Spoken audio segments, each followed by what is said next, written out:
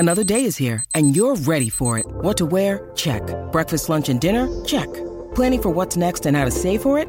That's where Bank of America can help. For your financial to-dos, Bank of America has experts ready to help get you closer to your goals. Get started at one of our local financial centers or 24/7 in our mobile banking app. Find a location near you at bankofamerica.com/talktous. What would you like the power to do? Mobile banking requires downloading the app and is only available for select devices. Message and data rates may apply. Bank of America N.A., member FDIC. Good morning, everybody. Uneducated Economist here. So, got the next 4 days off. Can you believe that? I've had a bunch of days off. Like, I took some vacation time, and then now I have 4 days off, and I'm taking off for Texas here in like 2 weeks. I feel like I haven't been working at all, but I've pretty much saved up all my vacation time for this time of year. I like taking my vacation during the middle of winter when things are very slow. A lot of guys take their vacation in the middle of summer, and that's just, I mean, I understand why. It's the best time of year to take your vacation, but it is just so hard on like business and everything. So I personally, I like taking my vacations in the wintertime when things are slow and easygoing. Best time to do it. And besides family gatherings and stuff like that, it always takes place, during the wintertime. So anyway, got the next 4 days off, so I'm going to pump out a bunch of videos if I can. Wanted to talk a little bit more about China. China is a very interesting story taking place right now. And if you follow what's going on in China, I really feel that what's taking place there is going to start finding its way throughout the rest of the economies throughout the world.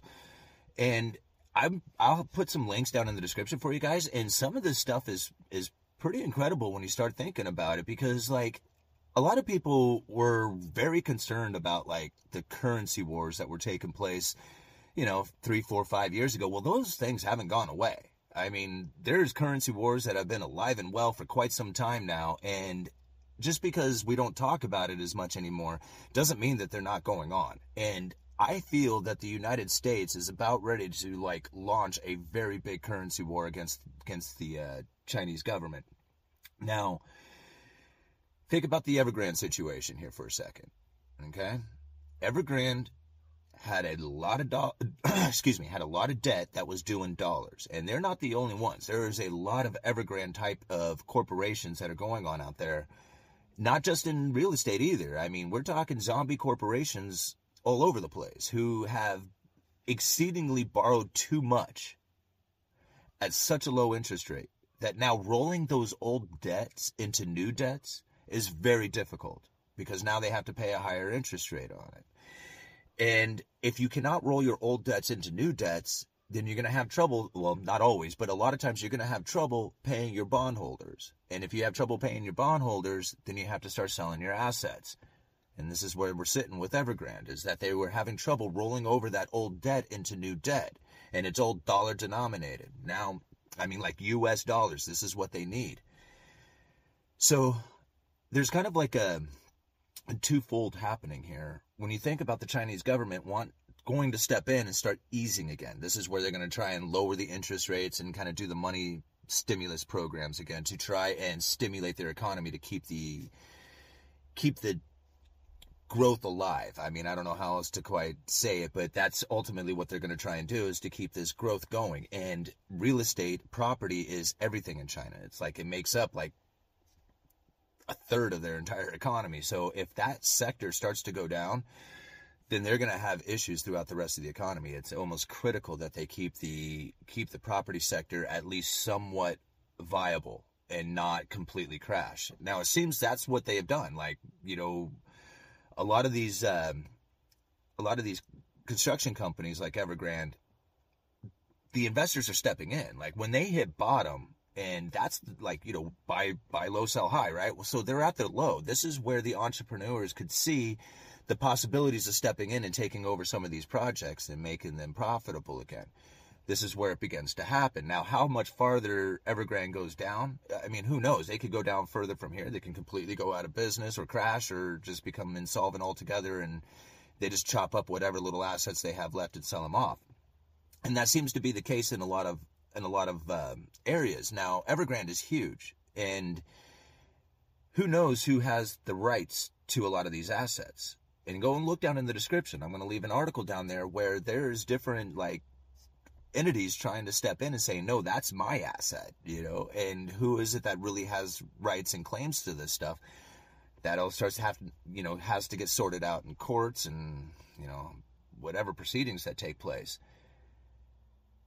But you think about the pain from it all. Go and look at one of the other articles that I leave down there where construction workers, apparently they haven't been paid yet. And now you think about like just the average guy who has been putting in effort this whole time, seeing this go down, and all of a sudden the threat of him not getting paid, or her. How do you think they feel about that? Not too happy. And if you have nothing to lose, you step into the streets with pitchforks. This is the pain. This is the pain that I have been describing for quite some time. When the interest rates started to go up and Evergrande could no longer make it, the pain starts to set in. And now I think about what the United States is about ready to do. Because the United States is about ready to go into a quantitative tightening. They're not doing it yet. They're still easing, right? They're still like, foot on the gas pedal, just kind of eased up on the gas pedal, but still it's on the gas pedal. A lot of people say that the Federal Reserve has switched stance and gone into tighten. It's not. No, they haven't. They haven't started a tightening process yet. They're backed off on easing. There's a difference in that. Tightening is when they actually are pulling the money back out of the system again. And that's not taking place. But it could. And if it does, it's going to be very difficult for entities like Evergrande to come up with dollars, because what they are doing over there in China is weakening their currency. So it's going to take ever increasing amounts of their currency in order to get the dollars that they need to pay off their debts. So at the same time, China is trying to ease their monetary policies to increase their growth in their country. At the same time, they're going to make it very difficult to try and acquire the dollars that they need, or these corporations it's going to make it difficult on these corporations to acquire the dollars they need in order to pay their bondholders. And if the United States at the same time is tightening up, think about this. This is going to make it ever increasingly harder on them. Now, I have a feeling that if this Chinese corporation default, problem, it starts turning into major bankruptcies and insolvencies, that can be a contagion scenario that starts spreading throughout the rest of the world. When these companies or these, these entities or whatever, they have to start selling their assets off, we don't know where that could go to and what prices they end up falling to. We don't know how much the dollar is going to strengthen against the Chinese yuan and how difficult it's going to be for these corporations to pay their debts when that starts to take place. Are they going to be able to do that?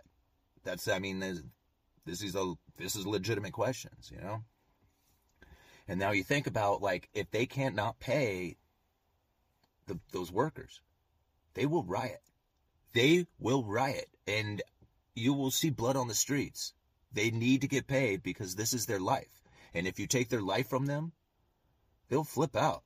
Guaranteed. No doubt about it. So I just wanted to share a couple of those links and kind of that idea with you guys. Uneducated economist, you let me know.